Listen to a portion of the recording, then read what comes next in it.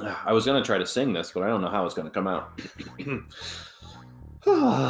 Well, it's cold and lonely, and your friends still play Pong. And if you could only get through this song, you've got a backlog of 471 games.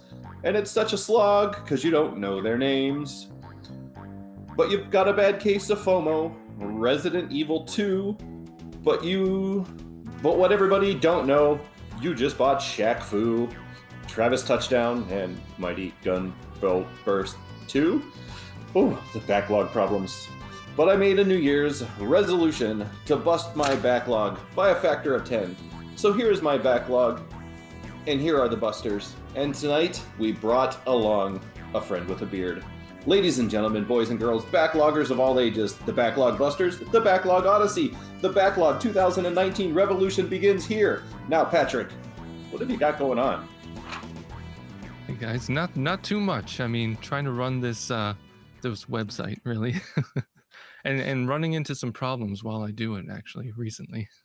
Yes, I heard you like to break things. The databases, they exploded? Yes, apparently they did. I didn't expect such a thing to happen so quickly, and I'm going to blame it on the increase in traffic on there because you know, when you get so popular, you have to like throw servers at it. I think that's what I hear with multiplayer games and such. You just racks and racks of servers to keep the Backlog Odyssey going.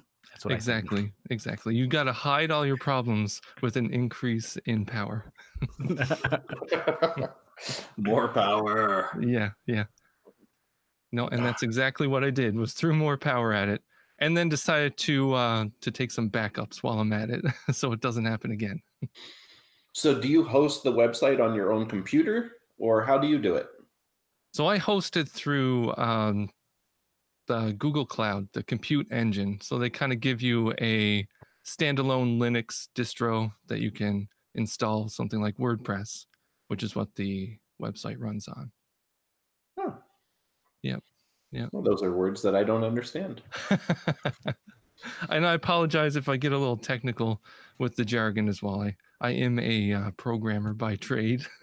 No, that's okay. He can edit out all the technical words. Okay. It'll be like you're swearing. People will think you just went crazy on. Yeah, I just do like Mario Wahoos over those or whatever's. No, I really appreciate the technical jargon. I might not understand all of it, but I eat it up.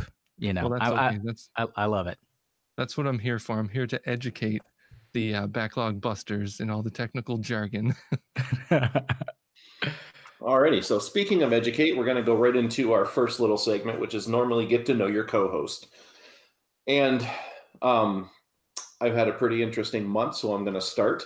The first thing is I didn't realize that with a new house and having multiple bathrooms that I would actually develop a favorite toilet. Now, I know how that sounds, but the problem is we were moving in and we were renting off of my wife's aunt at the old house. So we still have stuff over there because she doesn't live in it and we're in no real hurry. So, you know, some of the necessities we forgot, like a plunger. Well, when you forget a plunger and then you don't bring one home the next day from work, it's kind of like, this is the toilet that's real convenient for me and I want to go there, but I know I can't. So now I either have to go down the hall to the children's toilet. And I feel really weird about that because I know what children's toilets are like and they're kind of icky. My other option is I have to go downstairs. And I don't know, I'm old, I'm fat, and I'm lazy. And walking up and downstairs is kind of a pain in the butt in my old age. But it all really led to me just determining that I have a favorite toilet. And I don't want to lose that. Have you like wrote your name on it with a Sharpie? Like, have you marked it in any way? Maybe written to the floor. According to my wife, I have marked it in a certain way, but I'm not allowed to write my name on it with a Sharpie. She might kill me. But other than that, I have been playing a lot of video games with Jacob this year. So it started out that his aunt bought him Spyro for the PS4. So he does like to play the dragon game with me. And The first couple of levels were pretty cool because he could do most of the stuff and he could kill the enemies by himself. But now that we're probably starting to get past the midway point or even close to the end of the first game, it's getting a little complicated for him because, you know, some of the enemies you have to attack in a certain way or you have to wait for them to do something before you can attack them. And he doesn't quite have the patience for that. So he is to the point now where he wants to watch me beat the enemies. So that's been fun. And then he wanted a skateboarding game. And we were going through the stuff that I have on PlayStation Plus, and he saw Steep, which is snowboarding, but to him it's all skateboarding. So he wanted that. and I downloaded it, and he plays it on and off. And for a game that most people complained about, he has a lot of fun with it. There's enough for him to do. He gets to skateboard and do tricks and go through the snow. And his favorite part of all of it is there's a couple of events that they put other players on the screen. So you're essentially either racing them downhill or doing tricks alongside of them, or you're supposed to group up and do stuff with them. And he calls those his friends. So he wants to, yeah, exactly. My 4-year-old, he thinks that he's playing with other people because they're on the screen magically. So he wants to play the things with his friends. And once the event's over and there's nobody on there anymore, or if they get too far ahead or he gets too far ahead, Dad, where's my friends at? Where did they go? I want to skate with my friends some more. Can you go find them? Here's the controller. Go get my friends back. So that's been a fun experiment so far. So I love the fact that he's starting to get to the point where he can enjoy video games more. Like I said, he's been playing a lot of Steep. He's been playing a lot of Spyro. And just recently, because I've been playing it, he's been wanting to play Diablo, which really is just, I want to shoot the zombies. Dad, can you show me where the zombies are? I want to shoot them. There's too many zombies on the screen. Dad, get rid of them. But so this month has been a great month to play video games with him. And what is today, the 25th? So he actually just turned 4 2 days ago. Oh, that's awesome. It really is. I'm enjoying it. Turkey, you wanted to talk about your backlog goals. Yeah, I guess, and Jacob, I mean, it just boiled video games down to their essence. Like, there's something on the screen, get rid of it. Like, that's essentially, and get rid of it, jump over it. Yeah. Oh, speaking of which, so, well, I was trying to get him ready so that I could come down and record. Because, like, if he knows I'm in the house, he wants to be with me at all times. So I take him upstairs, I get his shower, I get him, he's playing the Switch in bed with Mom. And I'm like, okay, Jacob, I'm going to go to work. I was like, show Mom how to play the game. And he's like, no. So I look and she goes, whoa, Jacob, what are you doing? He goes, Mom, I'm killing zombies. So she's like, well, how do you kill them? I push this button and this button. See? Look, it kills the zombies. Oh, and then this one, I open the door with that. Look, here, look, Mom, look what I'm doing. I'm going to go in here. Oh, look, there's more zombie. Oh, I got it. Dad, did you see I got that zombie? And he just gets so excited. And like my wife is sitting there faking excitement. And Jacob's just like all excited to show her, you push this button and this button does this and this button does this. And watching children learn is the best thing in the world. It's really good. It is amazing to see kind of what they pick up and so quickly. It's yes, because I believe when I was his age, I was still eating Play-Doh. Are you sure you're not still doing it, Serge? Well, I didn't say I stopped. Oh man. Yes, backlog goals 2019. So I think I mentioned this in passing, but I am going to. My goal is to not buy any games this year until Christmas, and hopefully I will be able to stick to that. So far, like I said, I've on Twitter, I've unfollowed Wario64 and some other deals just to keep deals out from. I don't want to see anything, get it away from me. I still, I'm driving past a used video game shop or a thrift store or something. I have to fight the urge to like wander in. Well, I can just check it out. That's right. I mean, that's what I do. I have the same goal as you. I cave to the urge to go check it out. And it's fun to see. I think typically, probably I'm gonna find like the holy grail, and if I do, then obviously I would pick it up. Like if it was like something super expensive for like a nickel or something. But yeah, I'm trying to like not look at any of that to help out. I don't know, Serge, what do you think about this segment? So in this segment, I was going to read off each individual game that I bought in 2018, and then you guys could like publicly shame me because I haven't like turned it on. That's probably not a good. That probably would be bad. But there are a lot of games that I bought last year that I haven't even booted up, and I think this Some show. of that is my fault for getting you a DS. It is, and I blame you.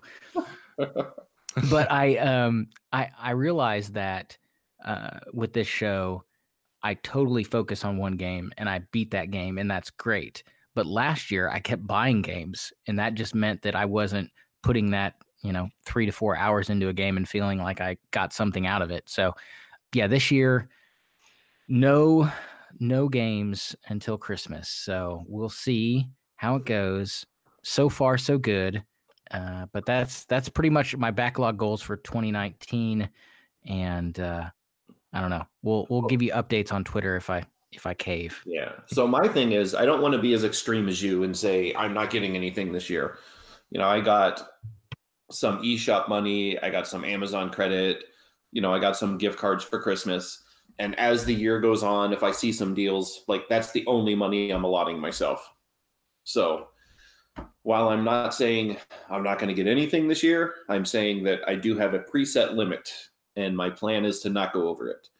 Because normally what happens is I gather a whole bunch of games and I play a lot less than I gather, kind of like both of you, Mr. 471 over there. And I don't know what you're talking about. I don't know either, because I'm afraid to tally all my games up. I'm very scared once I finally start unboxing them. But I get a new system. Like I did it when I got the PlayStation. I did it when I got the Xbox. I did it when I got the Switch. I'm like, okay, this is the new system. I'm going to get a few games. I'm going to play through them, but I'm not going to buy anything else until, I've at least put significant time into something. Maybe not beat it, but I'm happy with what I've done. And then I go through my list here for 2019, and I'm like, oh, I've got 52 games on my backlog for the Switch. I don't know what happened. Where did my self-control go? So yeah, I feel you. So what and I'm just trying to I'm spitballing these ideas. So as far as I'm not going to buy any games, but let's say I were to buy an accessory or like a controller, like is that allowed? Or a gaming book or some kind of, something like that. Anything for the release, really. Anything. Yeah, just got to get my fix somehow, but I'm trying to work the system. Yeah. Me personally, I restricted myself to any new purchases. If someone happens to gift me a game, I'm not going to blame them for that. And I'm not going to blame myself for receiving it. Yeah. My wife, I'll tell you one thing. My wife does not feel like I have the self-control to last the entire year.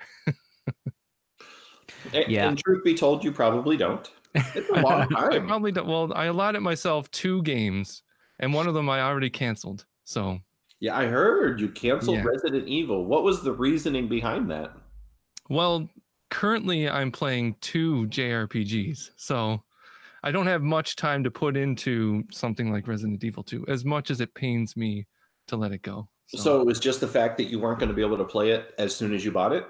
Exactly. Yeah, I didn't want it to be sitting on my shelf, gathering dust. I want to play it as soon as I get it. And well, actually what it really was is I didn't want to buy it and then play it and drop everything else I'm playing. I understand that completely. Capcom games usually drop. I'm guessing 6 months. I don't know if that's a full price game, but I'm sure that'll be 40. Well, Canadian. Is it still like going to be $100 or $1,000? I don't know. From what I hear, it's closer to 1,000. $1,000 and maybe your firstborn. Yeah. Right. But they're really nice about it.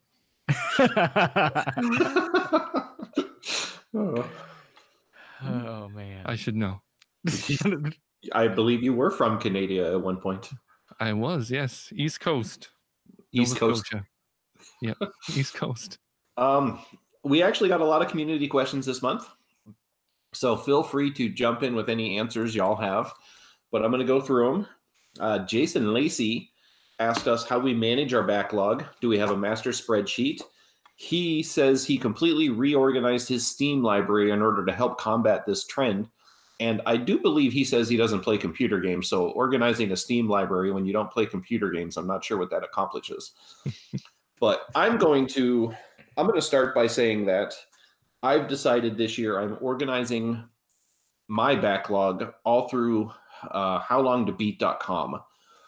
And one of the reasons I chose to do it that way is because it does let you mark one off as beat. It lets you, decide to retire it if you're not beating it, but you're not going to play it anymore. And then it has the backlog list, so you can go through and see which games you have. And one of the big things for me is it lets you sort them by how long the average time is to beat the game.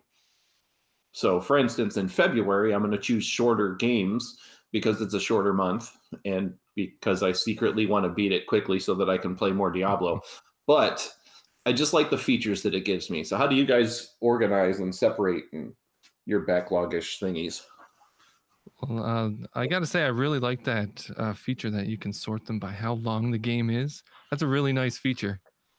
Yeah, because when I'm looking and I'm like, man, you know what? I could probably play Skyrim, and I'm like, oh no, that's about 107 hours. Let's look at something a little shorter like Shaq Fu. Yeah, you can throw Monster Hunter World and Fairy Fencer F in there, and they're both 100-hour games. But try to get that done in a month. Yeah, you're crazy, I believe is the word they use. Crazy. Yeah. Personally, I use backloggery.com, and it's what I used when I first started the Backlog Odyssey. And it was actually the reason I started the website, because after I inventoried my entire collection, I seen that I was missing, or I had about 60% of my entire collection was unbeaten or unplayed. And then recently I went back in and re-inventoried everything and just set it up to played and unplayed to make it a little easier to follow. The only thing I wish it did was it had a better sorting system. You can do it by console, but no genres, anything like that. That would have been very handy, but it's a nice little site. I enjoy it. It's a site I've used in the past, and I do like it, but like I said, the whole deciding factor for me was the time to beat. Yeah, that's a really nice one. Yeah, I use How Long to Beat quite frequently, usually when I'm looking to see which games I'm going to select for the month, because I don't have a whole lot of time, but I love that site. Now, I always find that my times, I think because I'm a bad gamer, are always like a couple more hours than the average. But anyways, I don't know if you guys feel that same way, but like Owlboy was supposed to be about 8 hours, and I think I put in about 10. But anyways, I just started using this app it's the GG app. I don't know if you guys have used this or seen this app. Yeah, I think I've heard of it. But it's something that I heard about on a podcast, and essentially, as Serge knows, I'm bad about using and updating spreadsheets. Because when we first started this, I started a spreadsheet, and I think the first game I noted when I beat it. Yes. And you then made it one game. I made it one game, and then I was like, nope, I'm not updating that anymore. And the GG app, I was able to just put in like the 4 games I'm going to choose for next month, and mark them as would like to play. You can do them. It allows you to change the games from like what you're currently playing, if you beat it, if you put it down, that kind of stuff. And it has pictures, and I like pictures. I like pictures. A very nice feature. Yeah, pictures are good. Other than that, that's what I just started doing. And I think for me, the thought of like seeing a list of like 4 or 5, 6, 700 games terrifies me.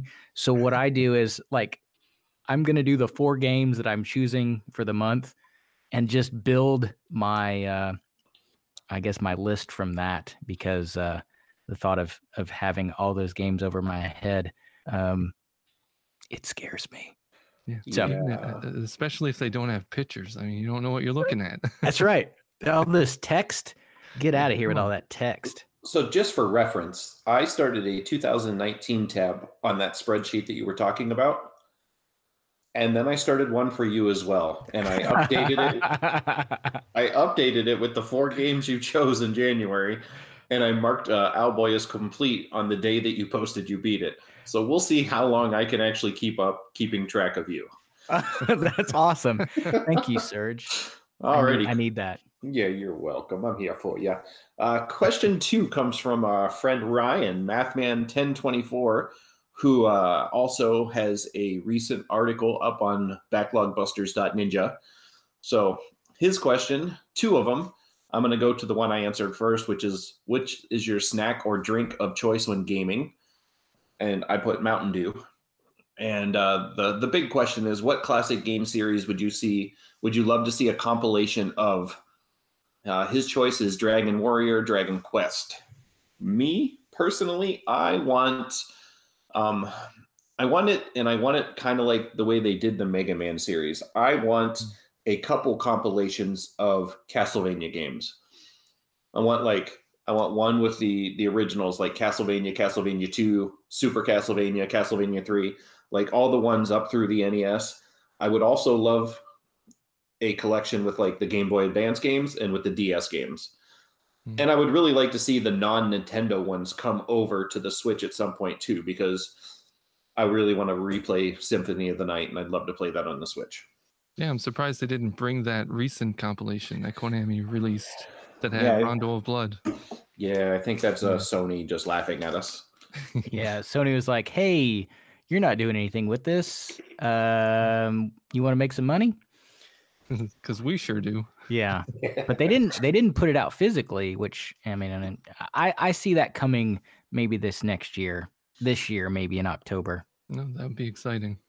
Well, if anything, Capcom is teaching everybody that you can just re-release all your old games and never put out anything new and start to be profitable again. Hey, it's true. I mean, for a company that makes amazing games like Capcom, I mean, you can't argue with a collection that has all the Mega Mans in it. Just like if Konami released Castlevania, you can't beat that. No, you can't. No. Would you guys like to see any type of series come in a package with a steelbook? Ooh. I think so. I think the one, and I should have thought of Castlevania because that is the correct answer. But the one I came up with is the Wario Land games. Like, so, I guess it would be, what is it? Super Mario Land 3 was the first one with Wario, and then maybe the Wario Land. There was 1 and 2 on Game Boy Color, maybe, and then 1 on Game Boy Advanced, and then maybe throw in, I think it was Wario World on GameCube, and why not throw in Wario Shake It on Wii? So like a Wario collection of his platforming games, because most of those I haven't played. I last year I played the Shake It game, and I mean it was good, but I'm always up for platformers, and I love Wario, so I'd like to see that come out. I'd like to see all the Yoshi games coming out. So Super Mario Bros. 2, Yoshi's Island, Yoshi's Story on the Nintendo 64, things like that. They don't get much love these days. I mean, no, but you do have a new Yoshi game coming out, so it seems ripe for the picking. It is true. Yep. Actually, I would like to see Square go back and revisit some of the old Final Fantasies, bring them forward again. You mean instead of everything from 7 and up? Right. Exactly. Let's go 1 through 6. I'd like to revisit those again. Yeah. I would love a compilation of Final Fantasy VI and Chrono Trigger. There you go. That would just be enough right there for me because I've never played either of those. What if they really? Yeah, I haven't either. What Oh about my goodness, guys. I know. Shame. Shame. What if they did the Final Fantasy games 1 through 6 and just like I mean, you are a programmer, Yes. Patrick, and I'm pretty sure this is how it works. It's like they have like a tab open with Octopath Traveler, and they just take the ROM and they click it, and then they just drag it over and then drop. And Right, then copy and paste. Yeah, Well, yeah. I mean, you missed one important step, and this is where the programming skills come in, and that's renaming the file to Final Fantasy VI. Got it. Okay. Save as. Yeah, save as. There you go. Change the extension and say yes to the warning that pops up on Windows. Got it. So before I get to this next question, I need to know, are you on a computer, Patrick, or are you on your phone? How are you recording tonight? I'm on the computer. Okay, so I need you to get your face really close to the screen over where Trash Turkey's supposed to be. Skinny Matt wants to know, does Trash Turkey smell like freshly cooked turkey, alive turkey, or rotting turkey? It is a hard-hitting question. Now, to me, I did a little scratch and sniff earlier because I've got one of those high-tech computers, and I could only smell French fries. No turkey at all, so it might be trash French fries. I was thinking the leftover oil when you deep fry the turkey. Ooh. Yeah. If we could just get them to smell like bacon grease. You guys are all wrong. It's all three. So in the morning, I smell like the freshly cooked turkey. Okay. Throughout the day, it's the live turkey, and at night, and as I'm tucked into bed, it's a rotting turkey. So really, it goes from cooked and you regress through raw, and then rotting.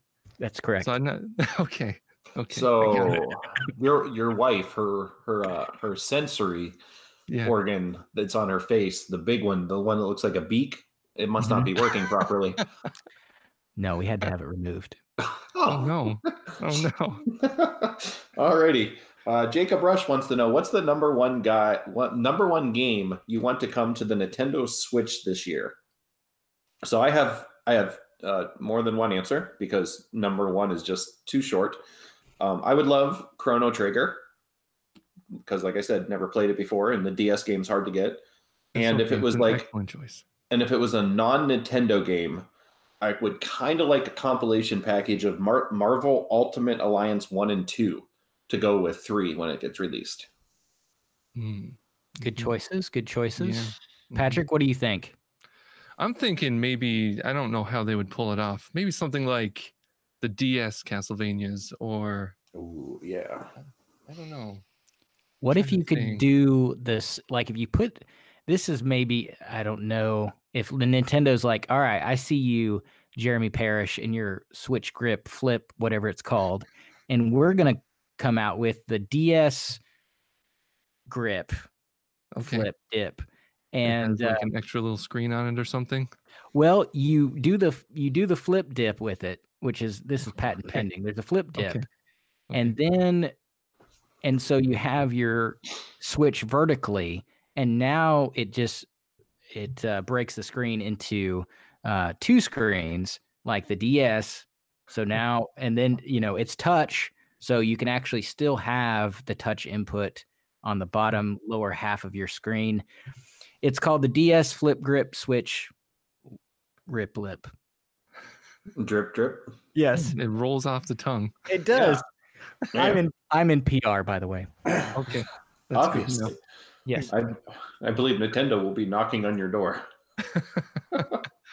Actually, now that I think about it, and I'm a big shoot 'em up fan, specifically like the bullet hell style, I would like to see a cave shoot 'em up compilation on the Switch, and they can use that little flip grip thing to have it. Is Cave related to Cave Story?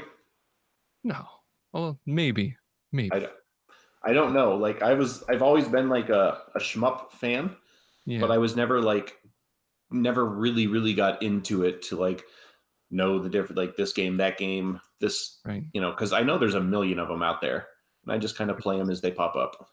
I mean, for a long time, I was obsessed with the cave shoot 'em ups and went so far as to import them, the ones that weren't released in North America, which is probably 90% of them. Yeah, I do have a problem, just so you know. That's okay. All your problems are welcome here. PSVG Kevin. Hey, I have not answered the question, sir. Yes, you did. No, I did not. What did I say? I have three games because 3 is the magic number. So the new game I want to see come to the Switch is Psychonauts 2. Okay. That is coming out. Word. So that game, obviously 2019 for the PS4 and probably Xbox. The first one was great, and I'd like to see that come over the Switch. I think it's done in Unity, so I don't know, or maybe not Unity. It's done in Unreal, so that'll work on the Switch, I think. The port I want to see is Nino Kuni 2. I don't want the first one. I don't want it. Just give me the second one. And then the indie game I want is UFO 50. That's, I think, coming out on a PC eventually, and I'd like to see that on the Switch. Not the coffee barista game? Oh, no. Coffee Crisis? Yes. No, this one, I want to see UFO 50. It's like 50-ish mini games, but they're not like but they're not like super small. They're like decent length, and they're all done by the people that did Spelunky and Cave Story and like, so good pedigree. Yeah, it was kind of like a indie game jam kind of thing, wasn't it? And it's, I think all the games are kind of thematically, at least the art style, they're kind of similar. And I don't know if it's, in my mind, I want it to be kind of like a lost collection of NES games, So, but they have all sorts of kind of games on there, like sports games and RPG games and, action games and platformers. And so that's what I want. I would hope that it would feel kind of like those 50-in-1 carts on the NES, those bootleg ones that you would find. There's actually like a switch on the back of the Switch cart that you have to flip to bypass that chip in the. No, never mind. You know what I'm talking about? You tried real hard. Yeah. Well, what they do is they give you a number that you call. It requires your social security number, your credit card numbers, and your PIN number to your bank account. And you're good to go. Yeah, that's right. But you know what I'm talking about, the switch on the back of the NES carts that to bypass the chip, like a lockout chip. Yeah, Dizzy and all the egg games, because everybody loves egg platformers. So anyway. Yeah. All right. So do I have permission to go to the next question? Yes, sir. You do. Absolutely. Thank you. Unanimous. Okay, so PSVG Kevin wants to know what game, if any, coming in 2019 would make you skip the backlog and go right to it, and why? We already know the answer is not Resident Evil 2 for Patrick. Come on, I'm going to cave and get it anyway.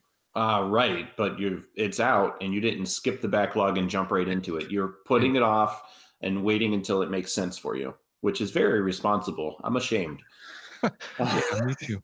So I think for me, the only one, and I feel confident with this answer, is if Bloodstained comes out.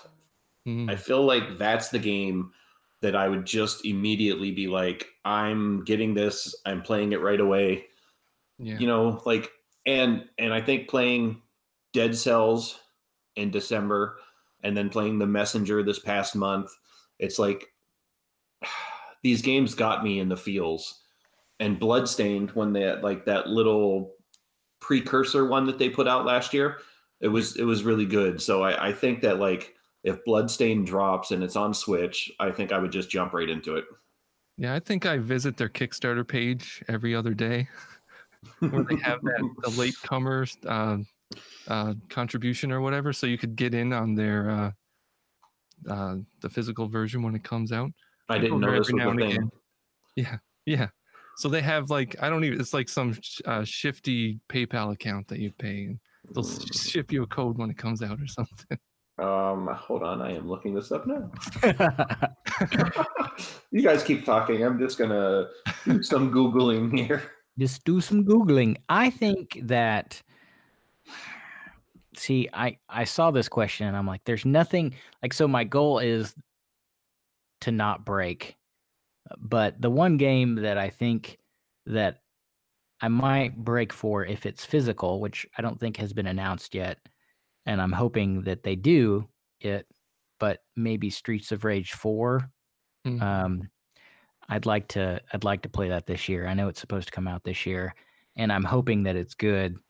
I've heard just some positive things online from people that I think saw it at PAX South. So hopefully it's good, and I'm hoping for a playable turkey as a character. That's my goal. Ooh, That would make me buy it. Yeah. that would Did be you kind of play amazing. that Dragon or Double Dragon Neo on last gen consoles? No, I have not, and I think I might have gotten it for PS Plus at one point. Either that or I missed it, but now I don't have PS Plus anymore or a working PS4. So, but I'd heard like mixed reviews on that. Have you played it, Patrick? I have. I think it was one of the games that I attempted to play last year, and I mean, it has that Double Dragon feel. Like I have a lot of nostalgia for playing Double Dragon, but this just felt chunky and unruly, and it was still fun. Was it chunky but funky? Yeah, it had a bit of a funk, kind of like rotting turkey in the evening. Ooh, tying it back. But I think I have to agree with you, Serge. I think if Bloodstain came out tomorrow, I would drop everything and pick that up. Yeah. But I mean, I would have said the same thing about Resident Evil and the fact that Kingdom Hearts 3 came out today as well. Oh, that's right. And then in March, Devil May Cry 5 is coming out, which I don't know if I'm going to be able to cancel that pre-order.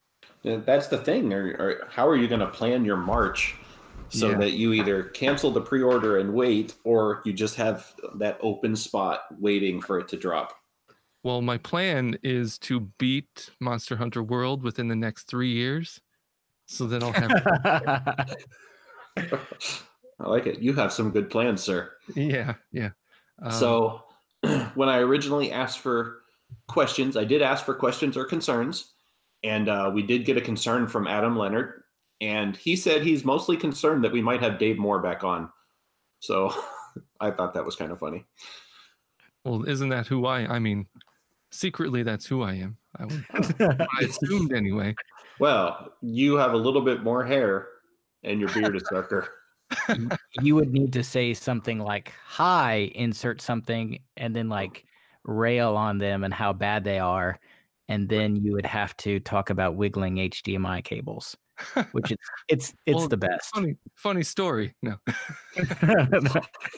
All I'm going to say is we got a lot of very good positive feedback on our Backlog Buster crossover with Shelved and Forgotten, including a couple of confused Patricks that were like, I don't know what's going on here. But I think it's safe to say we're going to be trying for episode 59 next December. So now that we've rambled on for 7 years, let's get into the meat and potatoes, and that is the games we played in January. Trashman, would you like to start? Okay, I'll talk about Owlboy. So I talked about Owlboy. Now I have to do that. I played Owlboy and then I talk about it. That's how this works.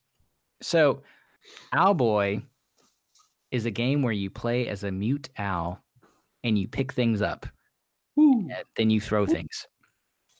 And that's Owlboy. Sounds compelling. It really is.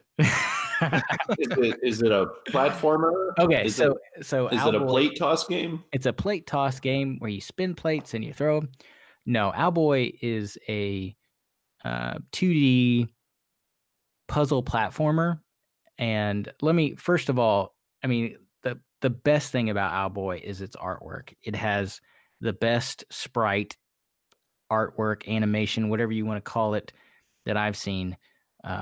Really cool looking game. Now, it was in development for about 10 years, so maybe that was part of it.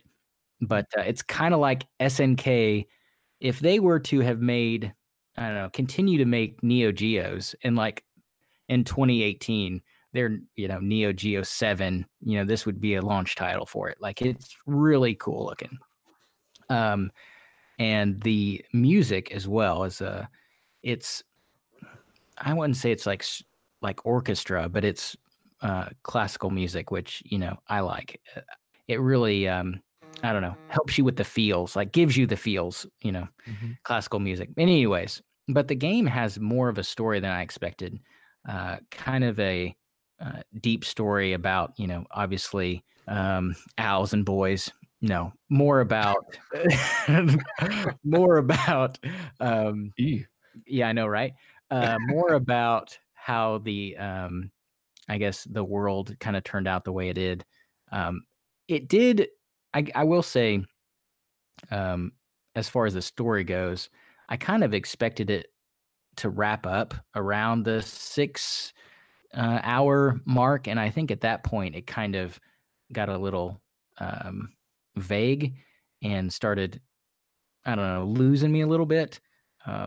So I kind of just expected that me, Owlboy, which your name is Otis, and your friend Getty, I believe his name is, kind of go out to take out the pirates that have kind of ransacked your village, and you learn about the pirates and kind of learn about the universe and some ancient owl and stuff like that, which I won't go into because partly I don't understand it, partly because I want everybody else to experience it.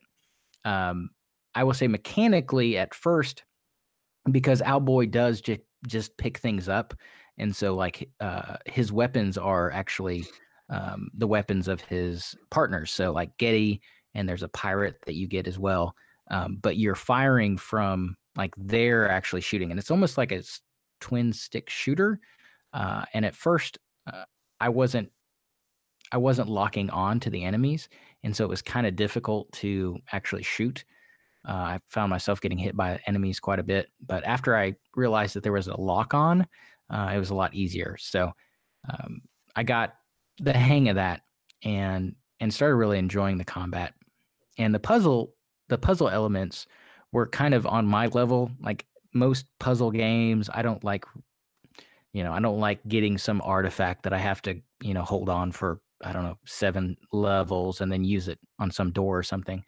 I'm more of the puzzler where it's like, oh, this object is in a bowl and I have to pour water in it and it raises it up and opens this door. So the object that I need to get or open a door with or get into the next thing, move a block, it's all right there and it's pretty simple. So, 30 seconds to a minute, I'm figuring out a way to get through the next that puzzle and get on to the next thing. And I think for me, that's what I like in a game that's like this, like a puzzle platformer. I don't like racking my brain because that's not why I play games. So I told my wife earlier, she's like, you didn't really like it that much. I was like, yeah, it was okay, but I just wanted to blow stuff up. So, and so it was kind of a touching story about an Owlboy, and but it was really good. And I will say that I would encourage anybody out there who likes puzzle platformers and loves beautiful sprite work to check it out. So that's what I played. So I heard that a lot of similarities to Zelda. Would you say that's true, or? I've heard that as well. I didn't really pick up on that playing it. For me, there are some similarities, like rolling and picking up. I mean, you're picking up objects and throwing them.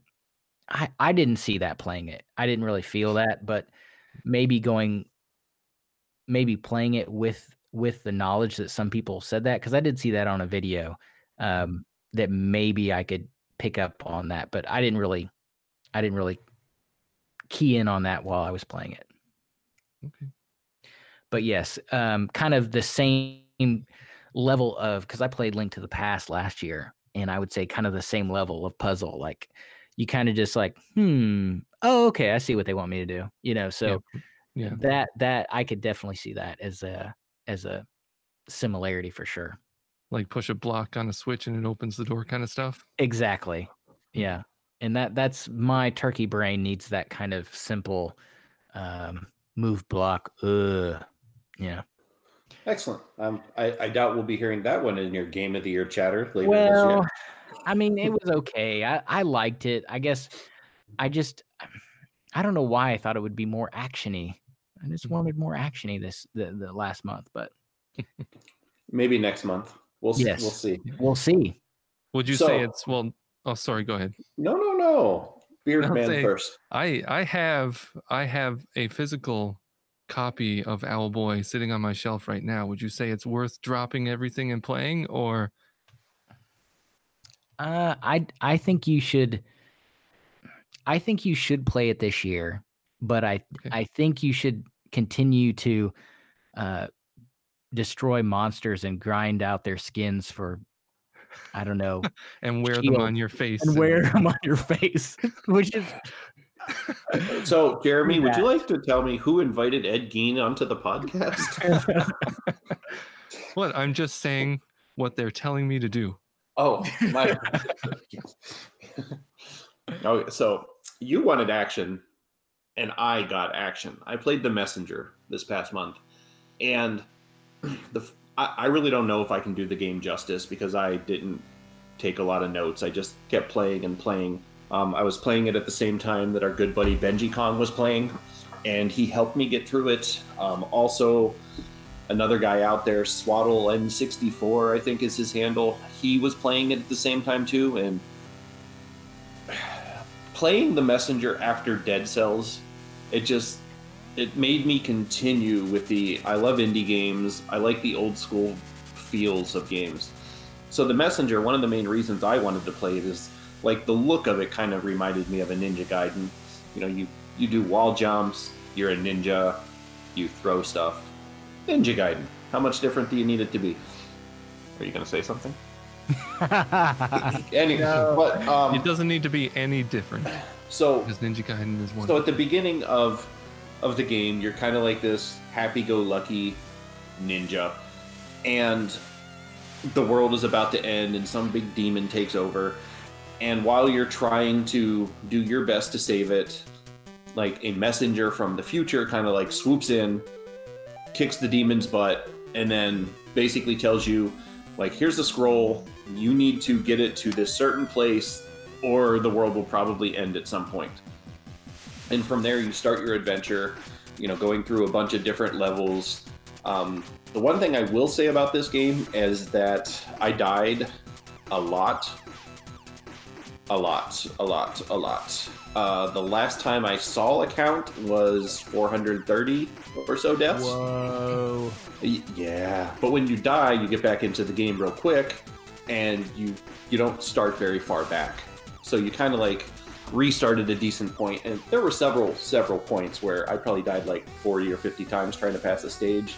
There was some very difficult platforming for an old slow guy like me. The fact that I did play most of the game handheld did not help my cause, because the Joy-Cons, instead of using a Pro Controller, makes a difference in your accuracy at times. I can second that.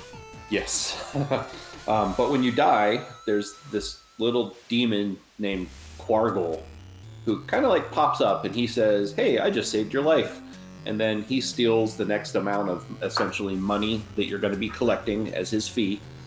But he happily saves your life, and then he makes little quips about it. Like the one time he's like, well, hey, I'm happy you died because I was just about to have to pay for the dinner bill and stuff like that.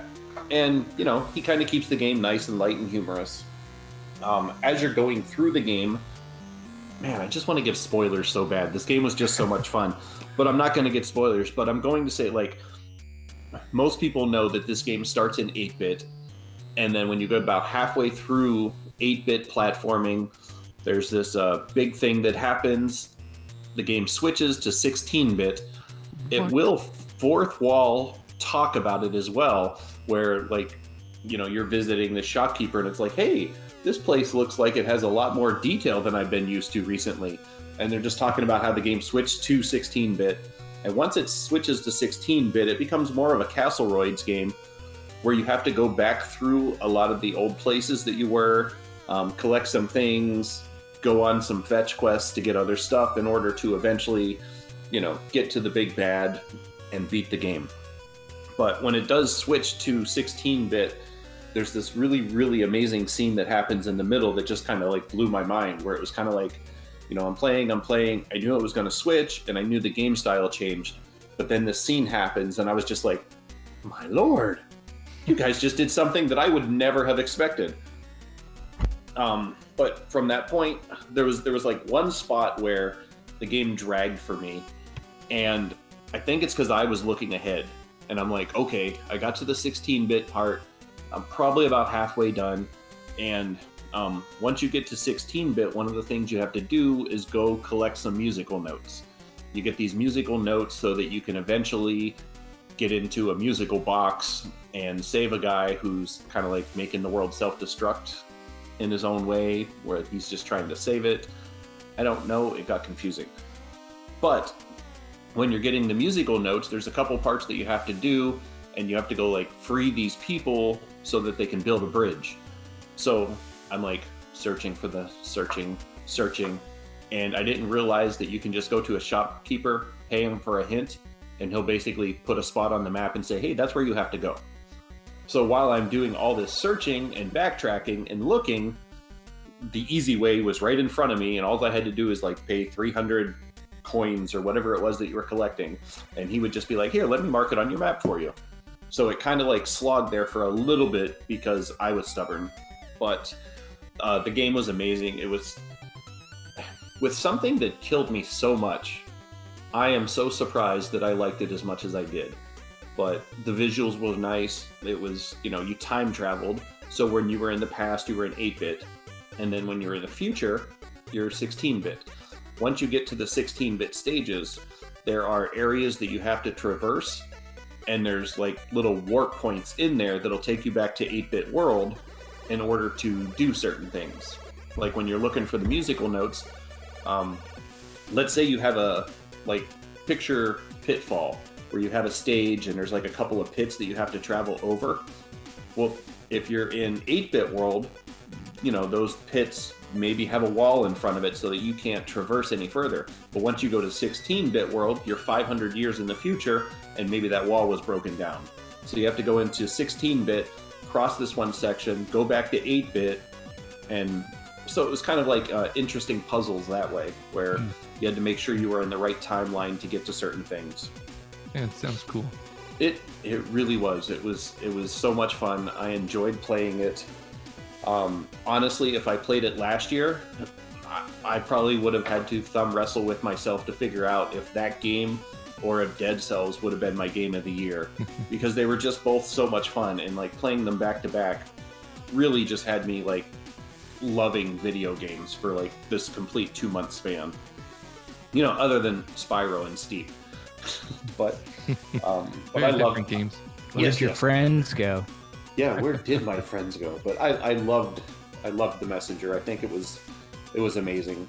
I'm so glad that I got to play it with a couple of other people so that we could kind of encourage, because there were several parts where I didn't know how I was going to finally beat it. So I would chug a beer and then I would beat the boss. So I'm not sure if it was the alcohol that loosened up my thumbs, or if it was just the fact that I needed a 10-minute break and then go back to it fresh. But yeah, there were definitely some frustrating parts. This is one of those games where, Jeremy, I think you would enjoy it for about 2 or 3 hours, and then you would just be like, nope, this is too hard, I quit. Yeah, I'm not, I mean, when we're talking Ninja Gaiden, I probably, I was on the first stage. I'd kill me some of those eagles and those guys that were the boxer guys that, why they're boxers, just hanging out on, anyways. Well, because I take those out. Yeah, everybody I guess was a boxer or a punk. That's true. In the 80s in New York, yeah, I can see that. That's I mean, it's true to life. You have ninjas, you have boxers, you have people that are 3 to 4 times the size of a normal human being. Yes, and eagles. America. So I think that's, and then I would get to the guy at the end where you have to stick to the wall and then I just like fall off on top of them and fail. So that's maybe 2 hours. Yeah. But when I was young, I loved the old school Ninja Gaiden games. I played a lot of them, maybe even beat one of them. But when they started coming out on Xbox and you had Ninja Gaiden and Ninja Gaiden Black and they redid them as like these big 3D world games. I tried and I'm just not good. So those are games that I cannot beat. I never went back to them. But the old school, like the 2D side scrolling, that's more my jam.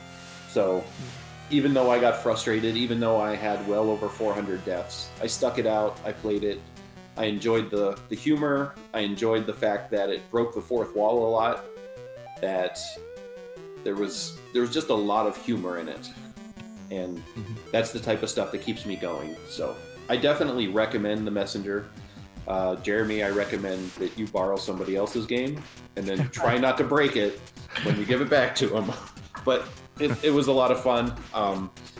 I think this is going to be one of those games that I remember all year long. I think this is going to be one of those games that when I'm thinking about what the best games I played at the end of the year, I don't see how this one's not on there.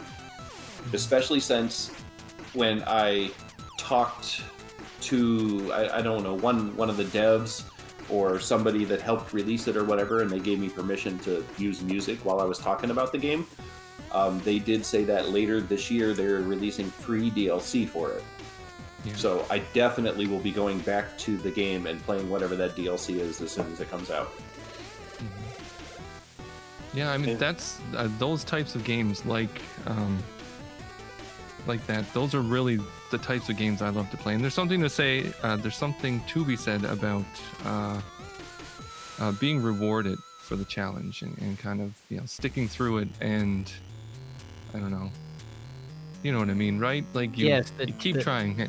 Yeah. Perseverance and the Dark Souls kind of. Exactly. They have no redeeming values. Yeah. They just murder you. And I played Demon Souls when it came out because at the time I was just a big Atlas fan. And I have this weird thing where I want to beat everything I can possibly beat. And at the beginning of Demon Souls, they have a tutorial boss that you can beat. I know people who have done it. I know it's possible. I've seen YouTube videos of him being beaten, but he's really there to kill you. And then you go to like the hub world and they basically kind of like explain a little bit about the universe and then send you back out to play the real game after the little bit of a tutorial. But for whatever reason, in my mind, I couldn't keep playing that game until I beat the tutorial boss. And I never beat the tutorial boss, oddly enough. I probably, over the course of like a couple of months, I would go back and I would play a couple of hours and I would die to him repeatedly and repeatedly and repeatedly. And then eventually I was just like, I'm never going to beat this guy. And then I started playing a different game. Yeah, I got a little secret for you, is that you eventually can go back there and beat it. I hate you, Patrick. Later on in the game when you're leveled up and nice and strong. Yeah. Well, here I am, like 8 years later. I'm not turning on my PS3 so that I can go play the game and then finally beat him. I gave up. I quit. I caved. Hey, but you beat the Messenger and Dead Cells, so Yeah, there you go. I feel accomplished. So, special guest. 2 of the 3 of us have beards, and I would like to hear what beard number 2 played this past month. Who's that? You mean not me? Jeremy. Oh, not Jeremy. I thought. Okay.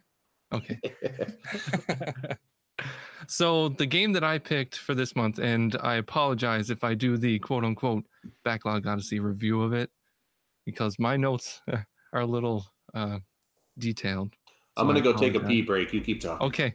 Okay. So the game that I chose for this month is something that is typically not in my wheelhouse. I've never been a big fan. It's really my wife is the big fan of this series, and that is the original Animal Crossing on the GameCube. And it's funny is that this wasn't even on my docket in the past because I forgot that I even owned it. And it was actually me going through all the retro games for the ones that I was going to be picking out for the Backlog Odyssey that I found the disc for Animal Crossing in my Game Boy Player boot disc case. The disc was just in there That's loose. a weird place to put it. Yeah, I know. If I recall, I think I found it when I bought a GameCube from a thrift store, and it was in the disc tray. Yeah, so Sweet. it's not. Yeah, not the first time it has ever happened either. So Animal Crossing is a 3D top-down lifestyle sim, and it's published by Nintendo and developed by EAD, or the Entertainment Analysis and Development Division of Nintendo, formerly known as R&D4. And R&D4 is actually the division in Nintendo that created Super Mario Bros., The Legend of Zelda, Star Fox, so on. All the important stuff. Exactly. It was what Miyamoto was a part of. And I'm not sure if he was really a part of creating Animal Crossing, but that's beside the point. One of the most interesting things about Animal Crossing was that it was originally released in Japan on the Nintendo 64. And it was named Dobutsu no Mori, and that was 2001. And it was eventually enhanced and remastered and re-released on the GameCube in 2002. And then there were some more enhancements in 2003, but we never seen anything like that over here. Story-wise, there isn't really much to say about Animal Crossing. You play as the villager who has recently decided to move from wherever they came from to this random village filled with anthropomorphized animal villagers that speak in gibberish to you. And you basically live your life day by day. You pay your mortgage to the crook, Tom Nook. Ooh. And you help them remember to give back their borrowed goods to each other, and you fish a whole bunch, like way too much. You also dig holes. It is true. And I've probably dug more holes than dug up weeds or anything else in that game. So, Patrick, so have you ever played an Animal Crossing game before? Is this the first one? It is the very first one I've ever played. I mean, we have every single one of them. My wife is obsessed with the series. So every new one that comes out, I buy it for her. And she's determined for me to play the one that's coming out on the Switch with her now that I've played the GameCube one. So well, I'm assuming you beat the GameCube one, right? Well, as much as you can beat it. As much as I could handle it. But so when I was in college, the girl I was dating, she was into this game for some reason.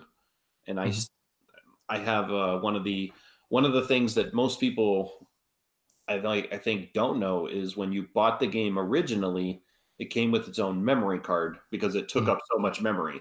So you couldn't actually have that and any other games on a memory card. So it came with its own.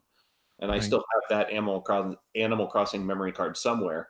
But the only reason I got into this game was because you could find old NES games, and put them in your basement, and then you could go up to those games and play them. Yeah, and that is exactly the reason why I decided I wanted to pick this one, because I heard you could do that. I went, against the grain, against my best judgment, and tried a game that I would typically never play, only because I could find these little NES consoles that you could play the emulated NES games. The only way you can take this game off your backlog, and I do apologize for cursing you, is you have to find all of the old NES games, and you have to beat every single one of them through the game. Uh-oh. See, now, my original thought was I would consider it completed once I paid off my mortgage and I got at least one NES game. No, after the challenge you put out to me with the Power Glove, this is the challenge I put out to you. Now, do you still have that Power Glove? No, it was something that I had when I was young, and I don't know where it ever ended up, but I want to get another one just for the sake of having it. But when you played games like Mario Brothers with the Power Glove, if you were trying to play for real, the thing is you have to hold your hand out towards the screen at all times. You have to be within the sensor, and you have to keep your hand open. And like if you want to jump, or like the A button would be like flexing your one finger, the B button would be flexing another. And I don't think I have the strength to hold my arm out and like sway my hand back and forth. And like, how am I supposed to use the P-wing?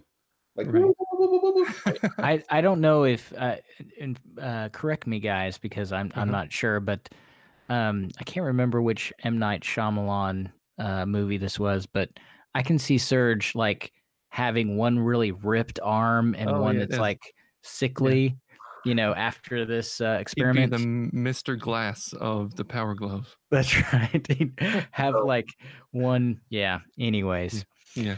So my thing is, because you threw the challenge out to me, whenever I do get a Power Glove, I will figure out a way to stream myself trying to play Super Mario Brothers 3. Okay. Well, I'll tell you this: if you ever do pick up a Power Glove and try that challenge, I will get one for myself, and we can have a race or something. I love it when backlogs collide. Yeah. When sore arms that you hold out for too long eventually fall and you give up.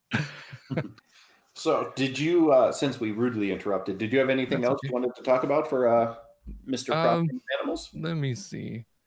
Because there's one thing I do want to bring up about the Animal Crossing game.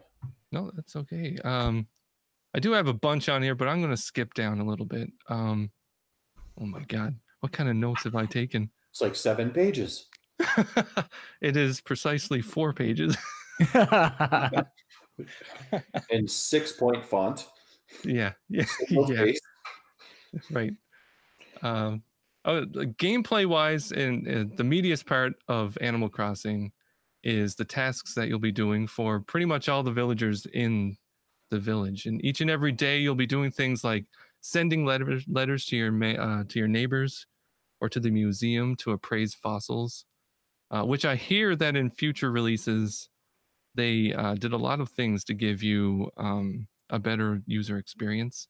For the GameCube, just feels kind of like you're fumbling around with the menus and stuff, and it was one of the reasons I got frustrated with it eventually. And what's funny about Animal Crossing is that it actually has word recognition for the letters that you send to the villagers, and they'll reply back to you with, "I didn't understand that," or "You're stupid," or things like that. And what you actually have to do is just say things like, "Hey, Paula, the duck, you're pretty." And then they'll come back and say, "Well, I loved your letter," and they give you a present. So it's an interesting feature for the game. And to say that I wrote some less than flattering letters to them just to see what would happen. I would hate to think what Tom Nook thinks about you if he intercepted those letters. Well, that crook can take what I give him. So now the question is, did you enjoy the game, like overall? When I think about my time with the game, I want to say, so the best part of Animal Crossing is just how relaxing it is. Everything from the graphics, the way that they're styled, the color, the music, the fact that KK Slider sings to you with his little guitar. Mm-hmm. It's really a lovable game from top to bottom. And it's really, really unfortunate and a little frustrating that I just couldn't really get into it. There's certain aspects about it that just turn me off. It's like eventually it just feels mundane despite how relaxing it is. Like I didn't enjoy my time while I was playing it, but when I wasn't playing it, I was hesitant to start, if you know what I mean. I definitely wouldn't hesitate to recommend this to anybody out there. I mean, it's a great little novelty of a game on the GameCube. And like I said, the series does improve over the years. And I'm curious to pick up one on the DS or even the new one on the Switch to see those improvements, to see if maybe they can change my mind. But for now, I'm happy to just kind of sit down and watch my wife play it and get those songs stuck in my head, despite what I'm playing next to her. Well, it's nice that you guys can sit down side by side and play like that. Yeah. So Animal Crossing has one of my probably most hated characters of any video game franchise ever. And I don't know if he was on any of the other ones, but he was on the GameCube one. And I don't know if you ran into him, but that is Mr. Rossetti. Oh, yeah. Yeah. That little mole. Mm-hmm. So, Jeremy, did you ever play Animal Crossing? No, I have never played Animal. Well, okay, let me take that back. City Folk for the Wii, which I've heard is kind of like the worst Animal Crossing. I played that a little bit, but yeah, that's all I've played. Maybe about an hour, and I think because it's a game that you need to go back to, and I just wasn't playing the Wii a lot. It's not something that I think on the 3DS or maybe the Switch would be something that maybe I would, if you spend 15 minutes on every once in a while would be better. But but no, not a ton. In the original GameCube version, there was a specific way that you had to save it and then close the game down. Mm-hmm. And if you didn't do that properly, the next time you turn the game on, the first thing you'll be booted up into is, I think it's like a meeting with you and Tom Nook and this little mole, and his name is Mr. Rossetti, and he swears at you. He has curse words and like the little @ symbols and triangles, and he basically tells you that you need to learn to shut the game off properly and save it properly, or he's going to continue to yell at you. That's rude. It really is. In a game that is so polite and it has such nice music and it's so soothing, you do one thing wrong and this mole just chastises you and yells at you. And it's like, my goodness. Nintendo. Like, do you even care about your save data? Come on. Yeah. That guy. No, but Jeremy, I mean, I had the same problem with Animal Crossing, is that it's the fact that you have to keep going back to it and kind of maintain it every single day. And then one of my biggest problems is that you can't really play it for an extended period of time in a single day, because you'll run out of tasks to do. And then when I want to sit down, say spend an hour playing a game or something, you may have 15, 20 minutes worth of things to do in the game and you have to move on. And yeah, that was one of my biggest problems with it. Well, maybe the Switch one will be a little bit more gamified somehow. Maybe they'll kind of add something that will keep people coming back, and maybe for extended periods of time. But I would hope so. I think, I'm hoping that maybe if that one is good and is kind of like the Breath of the Wild kind of change of Animal Crossing, that maybe that'll be something I'll get in 2020. And the open world, go for the shrines, Animal Crossing. Exactly. Well, when I inevitably pick it up for my wife, I'll have to report back on her thoughts as the seasoned veteran of the Animal Crossing world. We will be looking for an update, and we will remember this. So that brings us to an accessory game.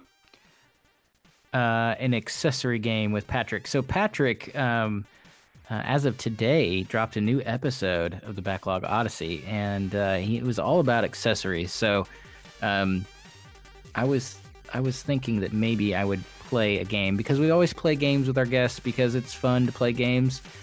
It's a podcast about video games. And so this one's about accessories. And let me also say controllers. So keep that in mind, Patrick. Yeah. And I consider it an accessory. Okay. Just wanted to clarify. Where there's an actual prize for doing well, isn't there? Yeah, so typically Serge will pick, when we have a guest on, Serge will pick one of my games to go on the Twitter poll, and the guest will pick the other one. If you successfully answer, I'm going to say, honestly, Serge, these are pretty tough. I'm going to say if you get 4 of them, then you can select both of my games to go on Twitter. 4 out of how many? Okay. 6.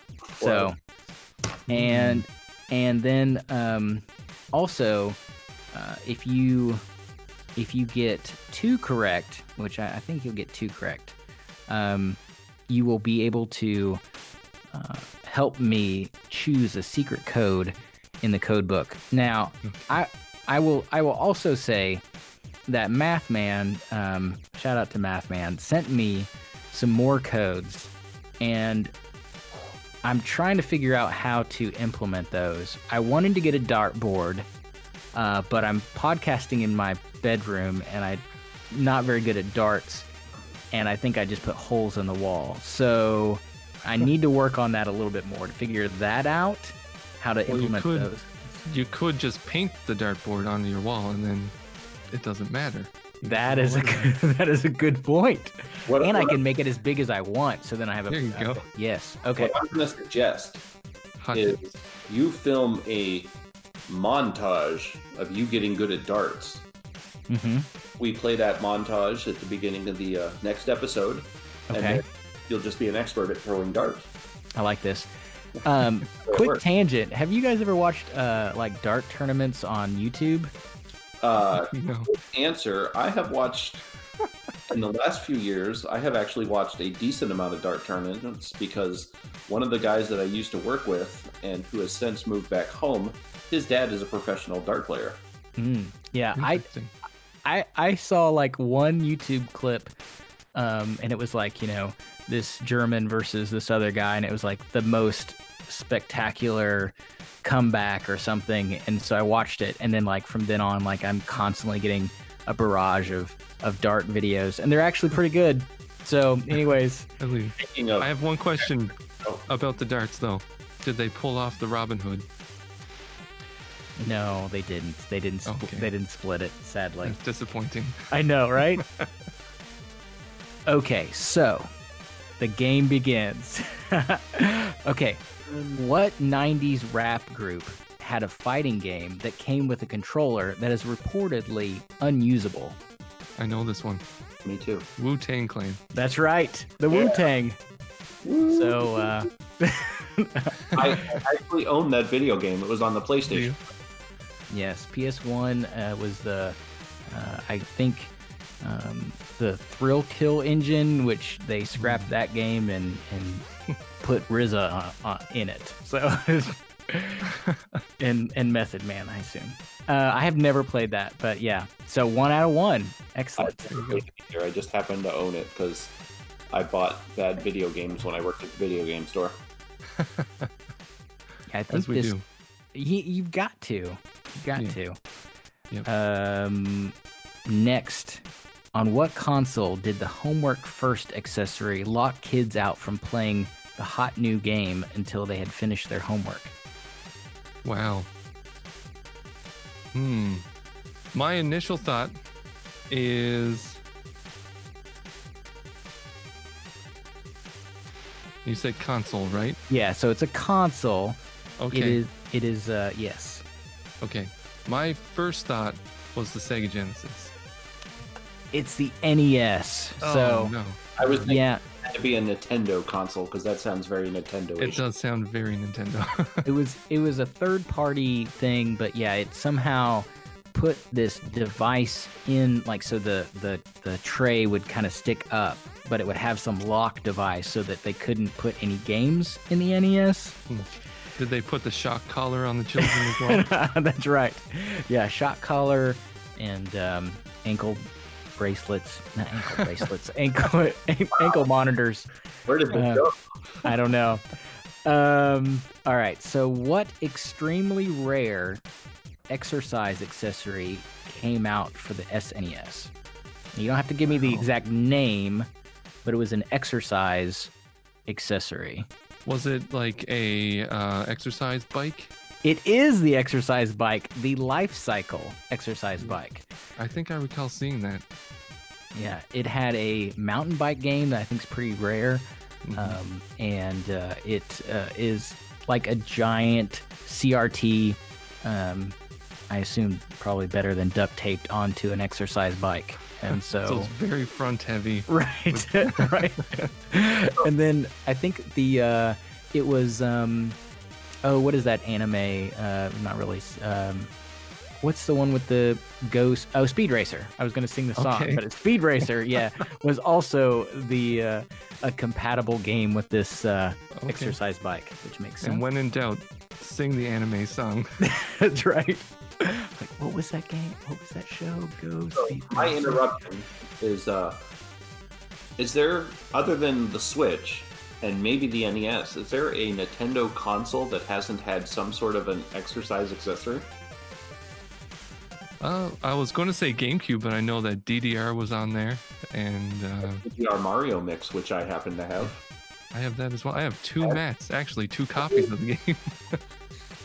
You trump me, sir. Yeah. Man, well, that goes into our next question very nicely.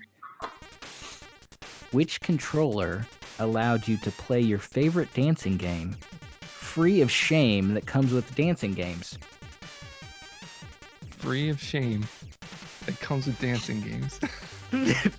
So this is kind of okay. So this was something I had a hard time finding like an actual name for this. But Okay. Konami put one out, and also there was another kind of third-party one. But yeah.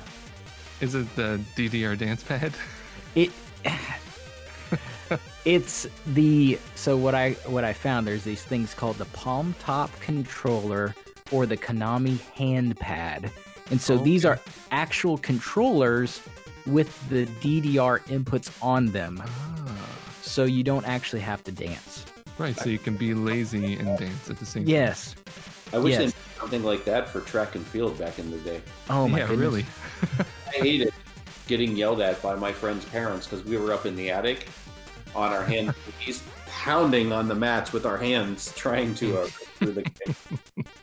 It reminds me of that. I don't know if it'd be a similar thing, but the speed board. That's not one of the things. But do you remember seeing that accessory where you put like your NES controller in this kind of plastic flat piece, and it somehow kind of allowed you to like hit the buttons faster? I don't know if you've seen that thing. No, I don't think I have. That's an interesting one. It's like the precursor to the turbo button. Right. It's the manual turbo. Yeah, or like in the arcade where you had the accessory called your pencil, where you could like toggle. The ultimate video game accessory. Yes.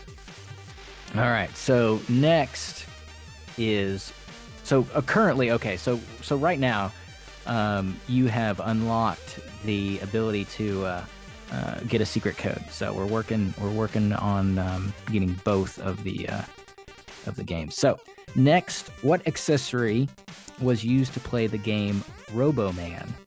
In this game, you had to build a bridge for a robot as he moves. Press the wrong key, and he might fall. So, a gaming accessory that had keys. That had keys. Wow. These are tough. Well, this started out so easy with the Wu-Tang. Yeah, really. I told you. Serge is always like, "Oh, your quizzes are so easy." That's my Serge impression. I think it's pretty I mean, funny. I'm all up on my gangster rap, but not my obscure video game accessories. Oh man, keys. Wow. Like, I don't have There's one. black ones and there's white ones. So that's a hint. Like a piano? That's a piano. He's got it. Yay! The Miracle Piano Teaching System. Have you guys heard of this? I have heard of it, yes. Yeah. I heard that like a year or two ago, some guy tried to beat every single NES video game. And I think this was one of the last ones he did, and he went through the entire set of lessons and learned how to play piano just to do this. Oh man, that would take some time. But it is, yeah, so it came with a cartridge that, well, you could play it, and this was so crazy. So I guess you could buy it, and it was like $500 back in the day. Wow. But they had a version for NES, Super Nintendo, Genesis, and I think, probably like Commodore 64, some other systems. But yeah, so it had a cable that would plug in from the back of the piano into the NES, or the video I saw was the NES, and all the sound came out of the piano, and yeah, it taught you how to play piano. So What's the name of it? it's the Miracle Piano Teaching System. It's kind of cool. It's like the precursor to Guitar Hero. Except Exactly. you learn something. All right, so this last one will unlock choosing both of my games. And this is a dumb question, but this is I might have mentioned it earlier. What gaming accessory does all mankind have under their bed or couch?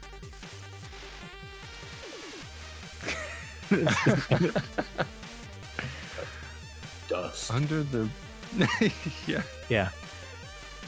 Well, that's what breaks your video game consoles. Yeah. While It's he's just- thinking about this, I'm going to give him a couple chances to think about it.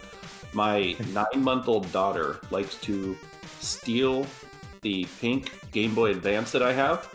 And the other day, I caught her stretched out with her hands under the couch because she was stashing the Game Boy Advance under the couch so nobody else could play with it. And I've caught her doing this twice, where she'll be playing with it, she'll crawl over to the couch, and then she'll lay down and just push it under there. It's not the Game Boy Advance. Oh, that was my It's first not. guess. It is something. I just have one under my bed, and I assume that everybody else does. It's not really used very often. A cat. No. It is the Wii balance board. Everybody asks what it is. The Wii Fit balance board? Yeah, exactly. I think yeah. a more accurate description would be on every Goodwill shelf. That's America. probably. That might be as well. That with littered with guitars and Yes. balance boards. Yes.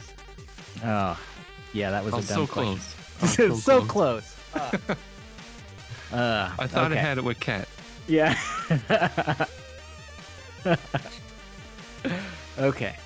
All right. That was a fun quiz. That was obscure accessories with Patrick. That was extremely obscure. I'm still proud of getting the first question right. What was it? Wu-Tang for the children? Where it was something like that. I can't remember their yeah, anyways. Yeah. So Wu-Tang. Yes. that leads us straight into, what are your 4 games Oh, okay. for February? February. The shortest month of the year. Let me get my. So I have. So I try to. I don't always have a theme, but pulling up my application on my cellular phone. But so my theme this month is, these are the last games that I bought. So these are the last 4 games that I purchased. 2 of them are digital and 2 of them are physical, and I purchased them all. Well, they came before. 2 of the physical ones came after in 2019, but they were purchased before. Anyways, all that to say, my first game is MLB Power Pros 2008. So the updated Power Pros. A baseball game that's chibi and something that Konami will not publish over here in the States. The second game, my second physical game, came in the mail, and it is WarioWare Gold. So WarioWare Gold, I was kind of reaching out on Twitter to see some ideas that folks thought would be a good 3DS pickup for Christmas, and that was one that I got. Last 2, it is Mario Tennis for the Game Boy Color. So this is one of the Mario Tennis games that actually has a story, and I don't think you actually play as Mario. You play as, I don't know, Tim or something. I don't know. But you play as some random character, and then you battle your way through other people like, I don't know, Sheila or Sebastian. I don't know. And then you finally play Mario. Do you have a Game Boy Color you're playing this on, or is this emulated? I am playing this on the fabulous 2DS that you gifted me, sir. Virtual console. Yes, Virtual Console. And last but not least is a game called Kiro Blaster, which is a game that you're a frog with a blaster, and you're trying to blast black splotchy things and I believe you work with cats. And it's developed by the guy that did Cave Story. So it's it's kind of the graphics kind of look like a C64 NES game ish, and just kind of a platform action game, kind of like Cave Story, where you're just walking around and shooting things. So the last 4 games you bought, that's your list. That's the last 4 games I bought. That's my list. Wow. It tells us a lot about you, Jeremy. I'm a weird dude. I have Wii balance boards under my bed. A collection of them, because you never know. This is going to be rare, guys. Putting it out there. Someday. I don't know what that is on the list. My gosh. I bring the weird. These were 4 games that I found in a box somewhere, not that I actually bought recently. Enough making fun of Jeremy. I mean, you look at Kiro Blaster and tell me you don't want to play that. My daughter was like, "Can we play that frog game?" And I was like, "Girl, we're gonna play that frog game." Yes, I feel like one of those are the obvious choice. Mario Tennis? No, I don't know. All right. Problem. So, Patrick, would you like to pick one of those 4? Well, I would have to go with Kiro Blaster. Absolutely. Dang, I was totally good with Kiro Blaster. I want to make it difficult for you. Okay, so Kiro Blaster and WarioWare Gold. All right. Excellent choices, fellas. I think those are going to be wonderful. Man, I booted up WarioWare just to kind of see it, and man, that's going to be fun. Either one is going to be a blast. So, Kiro Blaster, I mean, it's got blast in the name. So. Yeah. And it has the word Kiro. That's right. Wow. Both. I can't group mine together in a this is my theme, other than I looked at some of the shortest games on my list for the shortest month of the year. So I'm starting with Mora EX, which is a side-scrolling shoot 'em up, because Patrick likes shoot 'em ups. Oh yeah. And then to make him have a decision to make, because I kind of assumed he would choose a shoot 'em up. I believe it's pronounced Ikaruga. Yeah, Ikaruga. Yeah. Is also a bullet hell shoot 'em up. And for that one, I do have the flip grip, because I believe you can turn your Switch sideways and play that vertically. Played in Tate mode. Oh, tater tot mode. Tater tot mode. Yep. So Mora EX and Ikaruga, 2 shoot 'em ups. After that, I have a game probably only people like Donnie from PSVG really know, and that's the Coma Uncut, which I believe is a Japanese school simulating murder mystery of some sort.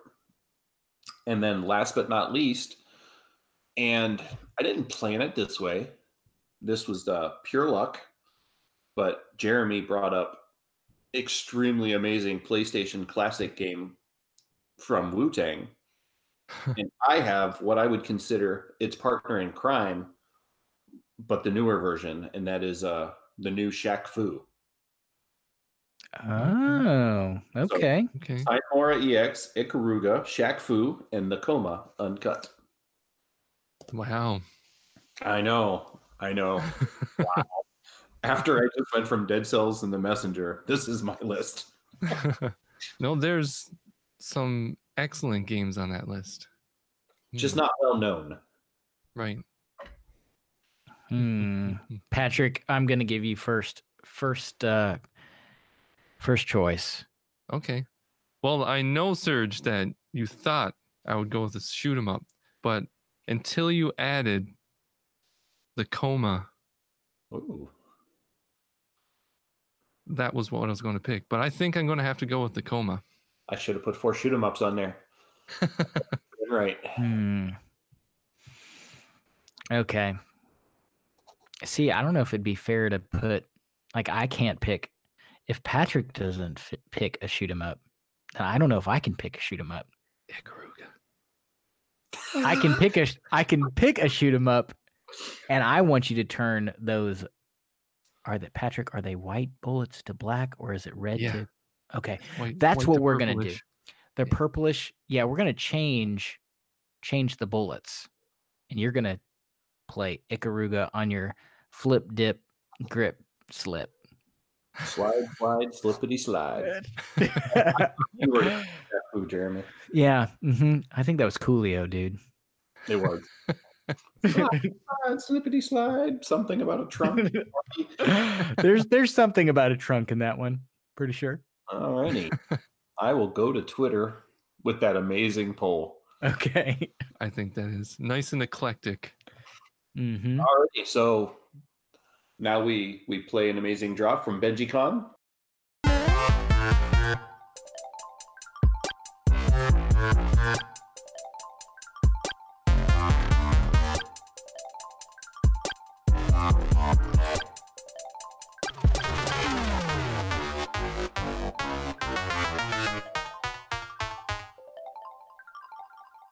The Backlog builders. And oddly enough, I am going to, and I'm looking at a switchlist.app currently. And what I did is I looked for games that are rated well and on sale. Top of that list is Ikaruga at 33% off right now. So I think that would be a good backlog builder for people. A game that I don't really like, but I know a lot of people are into it, The Binding of Isaac, is 50% off currently. It's completely disgusting, but it's fun. I just can't get into it. I'm going to try it again at some point, but I couldn't get into it when I tried. Some game named VVVVVVV, 50. Also here, that's good, yeah. Mutant League Football is 33% off. And let's say Cave Story Plus, that one is 50% off. I think those games right there are good backlog builders. Excellent. Those are excellent. I do love Cave Story, so buy now. So, do you have any other games to add on that to be good backlog builders, you two? Nope. I'm steering clear. I'm trying.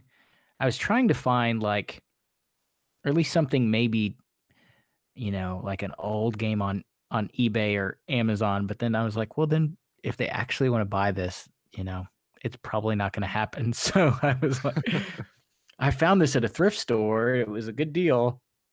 And you can't buy it. Anyways. Okay. Well, I have no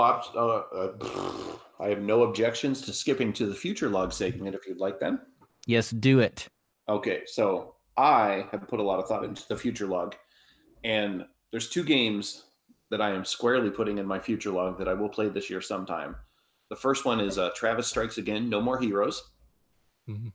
One, this was going to be one of those games that I would go out and purchase because I'm a big No More Heroes fan, even though I don't have the skill to beat the previous games because they are difficult and on the Wii. But Travis Strikes Again is kind of like almost a fun beat 'em up game based on what I've played so far. And I really want to say that if anybody out there is not following Gamer Fuda or Fudo, I don't know, but we can put his Twitter link in the show notes. But I have no idea how or why, but he's like a really cool guy, and he does a lot of like giveaways, pretty much all for the Switch. He either does gift card giveaways or like game giveaways. He did some Tales of Vesperia. He did New Super Mario Bros. And I happened to win a Travis Strikes Again code off of him. So I got that for free just by following him and liking a post. So I'm not going to complain. That's sweet. And then the other game that I'm going to play this year at some point, and I'm going to have to purchase it, but I'm waiting for a sale. I'm thinking $9.99 is my sweet spot. And this is one that Donnie at Play and Nintendo had been posting about recently, and that is Football Heroes Turbo, which is almost like Tecmo Bowl meets a beat 'em up game, like a Mutant League where you can hand it off to the running back, and when you get up to the defenders, you can just punch them in the face to get past them. So the videos looked really cool of it. It looked I love Tecmo Bowl, probably my favorite football game of all time. I just enjoy the aspect of it, the simplicity of it. Doesn't get very complicated. That guy's open, throw it to him. That guy's not open, don't throw it to him. And then adding the, like, let's just say action buttons in there of being able to beat people up and do other things to gain an advantage. It looks like a very humorous take on, sports, which are all serious business nowadays. So at some point, I'll probably get that and play it. That's my future log.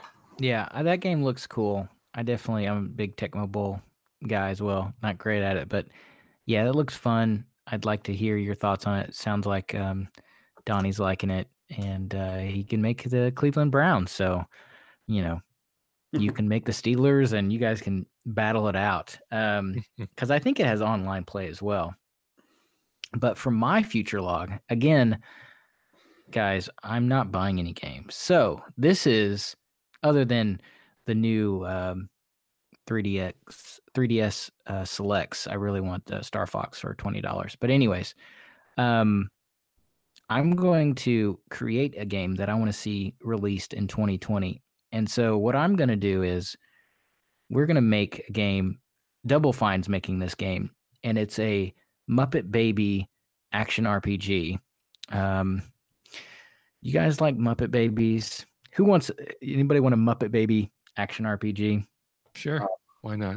You don't even like RPGs, Jeremy. An action RPG. So I'm thinking more of a costume quest and like with real-time combat, kind of like Ni no Kuni 2. So I want to see, I mean, Double Fine really has great stories, and I'm thinking Nanny or someone in the Muppet Baby universe has gone missing, and that's what I want to see. I want to see Muppet Babies come back. So in an action RPG. Maybe even Diablo style, like Fozzie. Okay, I'm in that. Loot-based, yeah. Loot-based. Yeah. I'm just spitballing, guys. I don't know. I mean, what would the legendary purple gear be? Something like Gonzo's cape, for the Super Gonzo. That's what I'm thinking. Will the game be voice acted? Of course, yes. I want to play a speaker. All right, so that's what I've got for the future log. Look for that in 2020. The Muppet Baby action RPG coming out by Double Fine. On sale now. That's right. Well, and I mean, they do have a history of working with Muppets. Double Fine did make that that monster game that I think had a Sesame Street tie-in for the Kinect. So, just saying. Oh yes. All right, that's all I got. Patrick, do you have any logs, any future logs other than Devil May Cry and Resident Evil? I got all the logs. 741 of the logs. Yeah. No, if I was able to expand that backlog a little bit more, I think I would have to pick up something like The Messenger, something that I regret not picking up last year. That would be on my radar. Yep. Okay. Easy, simple, beautiful cover girl. Yes, that's me. For a retro cheat code. All right, so Patrick did unlock the ability to help with the retro cheat code, and like I said, I will be working on some kind of randomizer for the Mathman codes if I can come up with that. I was trying to find like digital dartboard. Patrick, maybe I don't know. I'm sure we can figure that out. But so the secret code book is something that I flip through and you say stop and then I read a code. So that's all right, here we go. And wait, stop. All right. So see, then what I do is I look at the page and I see if we should flip again. That's right. So let's do this one because this is a shout out to Jacob and his snowboarding game. So this is going to be, we're going to do Tony Hawk's Project 8. Now these are cheat codes for the PlayStation Portable. So anybody out there with their PSPs and they want to unlock someone named Jason Lee, I assume it's the actor. I don't know. Is that so to unlock Jason Lee in this, you're going to go to the options menu to access the codes, and you're going to type in NOTMONO. So not mono. And you will have Jason Lee. I assume that's that actor guy, right? Yes, Jason Lee. He was big into skateboarding at some point. So there you go. Jason Lee for all the backloggers out there. One day we're going to get an actual exciting retro. These are all exciting. I'm going to put out a poll on Twitter, and I'm going to find out how many folks out there are playing Tony Hawk's Project 8 on the PSP. #0. So the last topic is our Adopt a Backlogger, and we have 2 this month, don't we, Serge? Well, we could possibly have 3 depending on if a submission hits or not. Okay. But we do have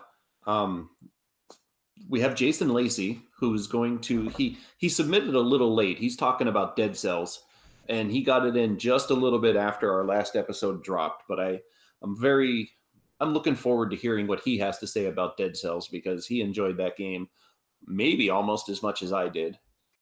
Hello, fellow Backlog Busters. It is Jason Lacey, and I had the privilege, honor, definitely not honor.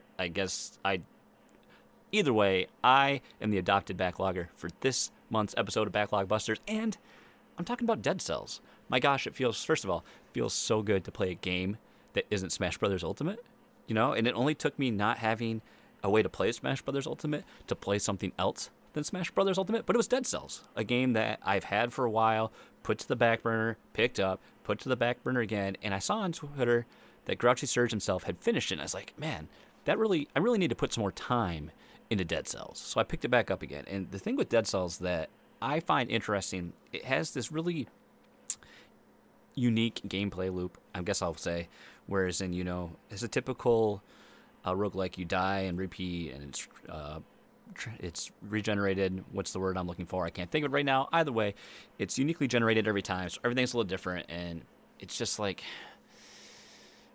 every run's going to be different, so you never know what to expect. So you can think you could be mentally prepared to have a great run, but if you're not going to get the weapon drops, it doesn't matter.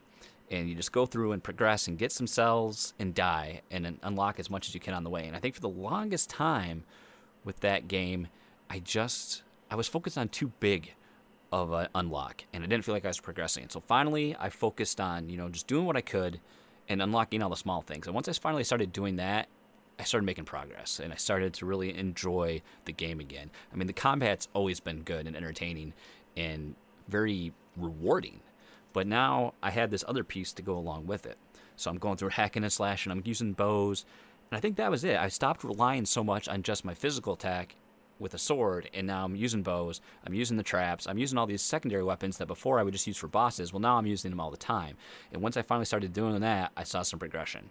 I'd make it to the clock tower, and at first I was always getting destroyed in the clock tower. Then all of a sudden I'm progressing, I'm making it to the boss, I get destroyed at the boss.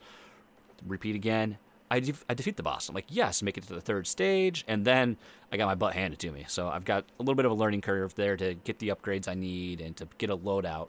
But then I went back through and was like, hey, I don't have all the runes. Let's go get some runes. So I went back and I got some of the runes, unlocked some areas I haven't been to. So I'm interested to go through and see more of that side of things. So it's interesting, just the whole concept that when you finally beat the game, it's essentially a perfect run where you're progressing through the first set of stages, fighting the boss, next set of stages, fighting the boss, last stage is final boss. That's a cool concept. And I like that how you can step away from this game for a while and come back and it feels fresh, it feels new, and it feels good again. With that said, it can also lead to heavy frustration when things don't quite go that well. So if you've played this game and you felt like you've got a point when you've gotten stuck and you're just not having fun with it, pump the brakes, take a step back, and then just play it a little bit differently. You know, there's those timed rooms that you can get into. Well, speed run a level and just go through as fast as you can and get into those, because you'll get usually a good weapon drop, a ton of cells, and usually an upgrade for your stats. So that's one way to look at it, and you can do that a couple times, or you can do the slow and methodical approach and kill everything, explore every nook and cranny, and usually, I mean, it'll balance out. I think if you do it pretty well planned run, you're going to get around 20 to 30 cells per level. And I mean, that's going to go a long way when you're finally upgrading things. I mean, my debate now is, do I beat the game, roll the credits, and that's it? But part of me kind of wants to see all those little jars full with an upgrade and say, hey, I've got everything. But I don't know. We'll see how that goes. So thank you to Surge for inspiring me to keep playing this game. And thanks for reaching out to me, guys, and giving me a chance to speak some words, some spoken word onto your podcast. People will probably hear enough of me on Flux Deposed or Nintendo Shack. You know, I was fired from If We Were Nintendo, so that doesn't count anymore. But it feels good to help others and contribute to other shows. And I just love this community of content creators and podcasters and just cool people that I've found myself in on the Twitterverse and on the internet, because interacting with you guys and playing a lot of the games has just made gaming fun. And for someone like me that has a really busy schedule, has a family, doesn't get a chance to see my friends in person very often, it's great that I have people like you guys and everyone else out there that I can lean on and have a good time with. So thank you for listening. Thank you for listening to this episode of Backlog Busters. And I'm going to give it back to Surge and the Trash Turkey. Thanks, guys.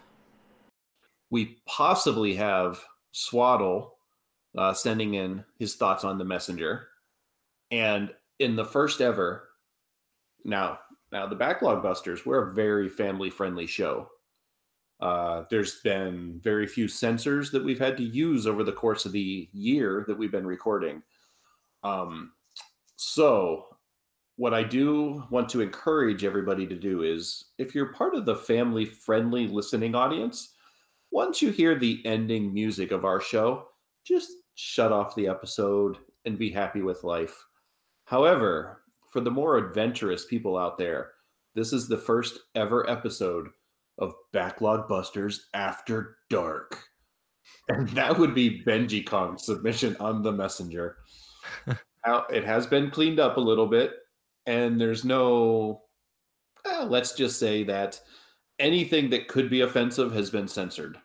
And he did it himself, which I'm very happy of. But he will be after the ending credit music, just to be safe. Yeah. I think it's, you know, because he's Australian. I think it's the prisoner's influence there is what's done it to you, Benji. I'm sorry about that, but all those pirates that are sailing the seas. So, with that being said, we are the Backlog Busters. We do have the Backlog Odyssey with us. I do want to thank Quest for Pixels for hosting us. I want to thank Dayspace / Forget Being Cool for helping us get started. And I want to thank every one of you guys out there who continue to listen to us, who let us know that you're listening, who contribute. Because when I first started with this whole podcast idea, it was just Jeremy and I wanted to talk about games because we never get to play them. So why not talk about them, right? Once a month. And then all of a sudden, like, we have submissions. We have like Adopt a Backlogger. We have Mathman submitting articles for the website, which is really cool.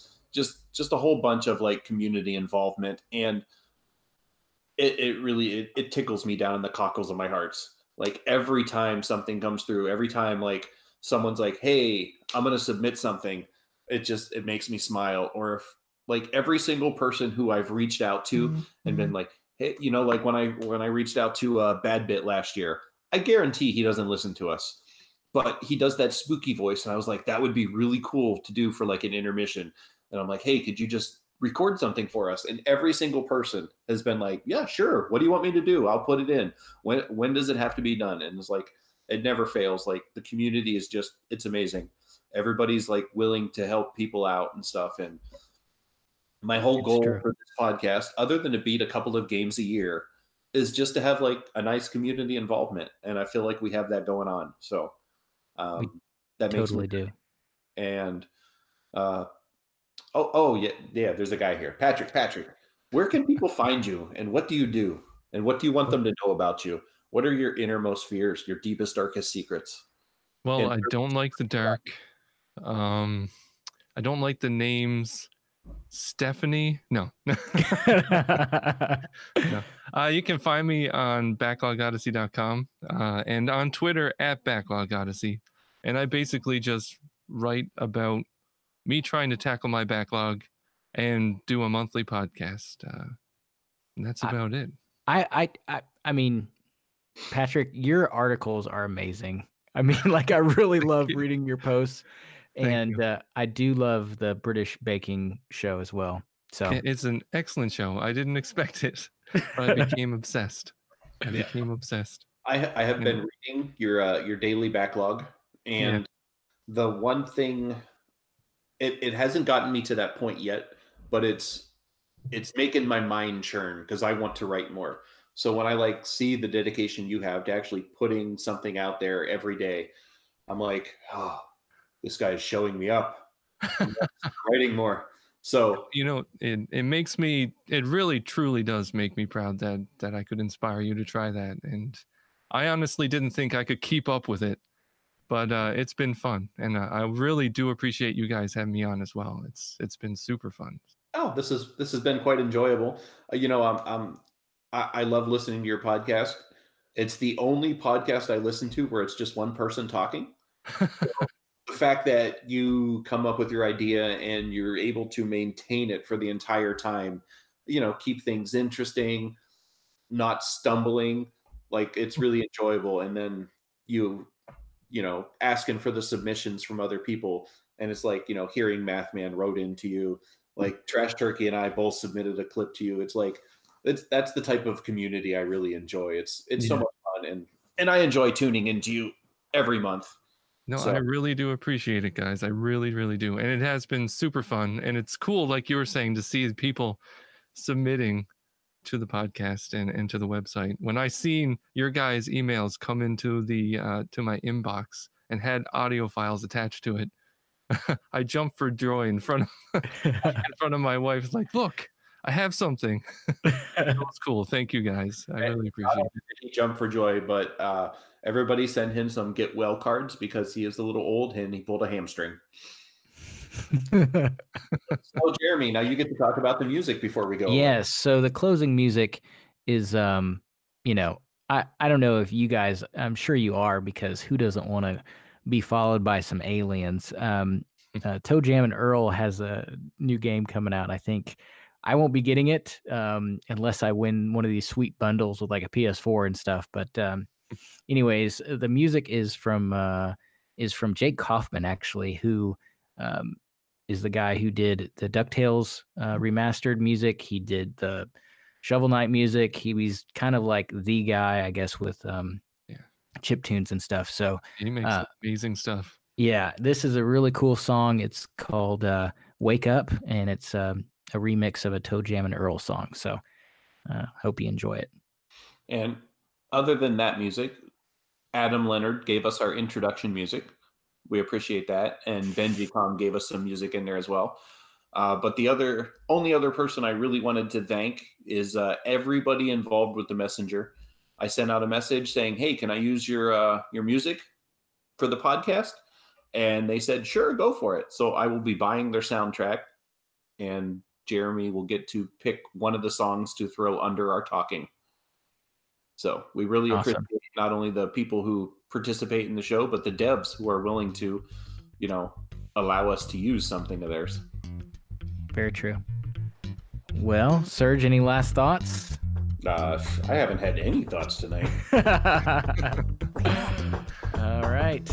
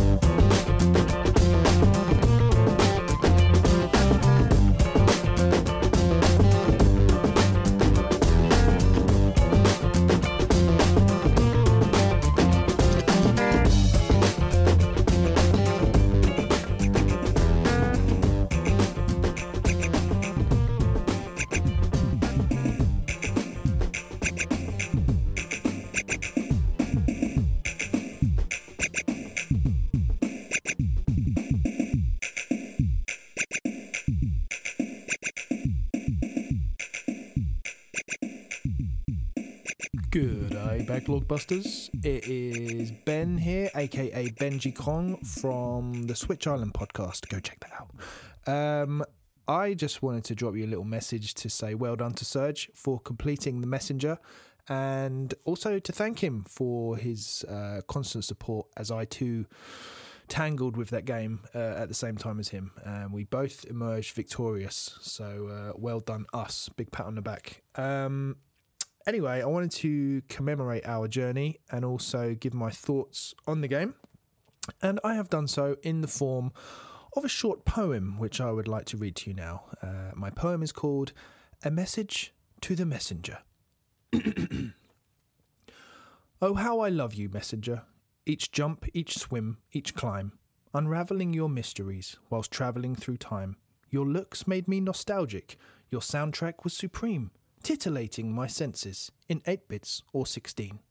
Befriending all the bosses, saving them from some dark spell. Your fourth wall breaking dialogue that made me LOL. I leapt across vast chasms with a death-defying stunt, then died before the checkpoint. Oh, you stupid f***ing c***! Oh, how I hate you, messenger. You're so f***ing annoying. I pressed the f***ing button, but the hook shot stopped deploying. I timed that last jump perfectly, but fell into a pit. Then up pops Quarble, mocking me, the gobby little shit. I die and die repeatedly, and scream through gritted teeth, I will never, ever beat this game, so drained of self-belief. But then I beat you, messenger. And how, I'm still not sure. But when your DLC releases, I'll be back for more. Thank you. That is all.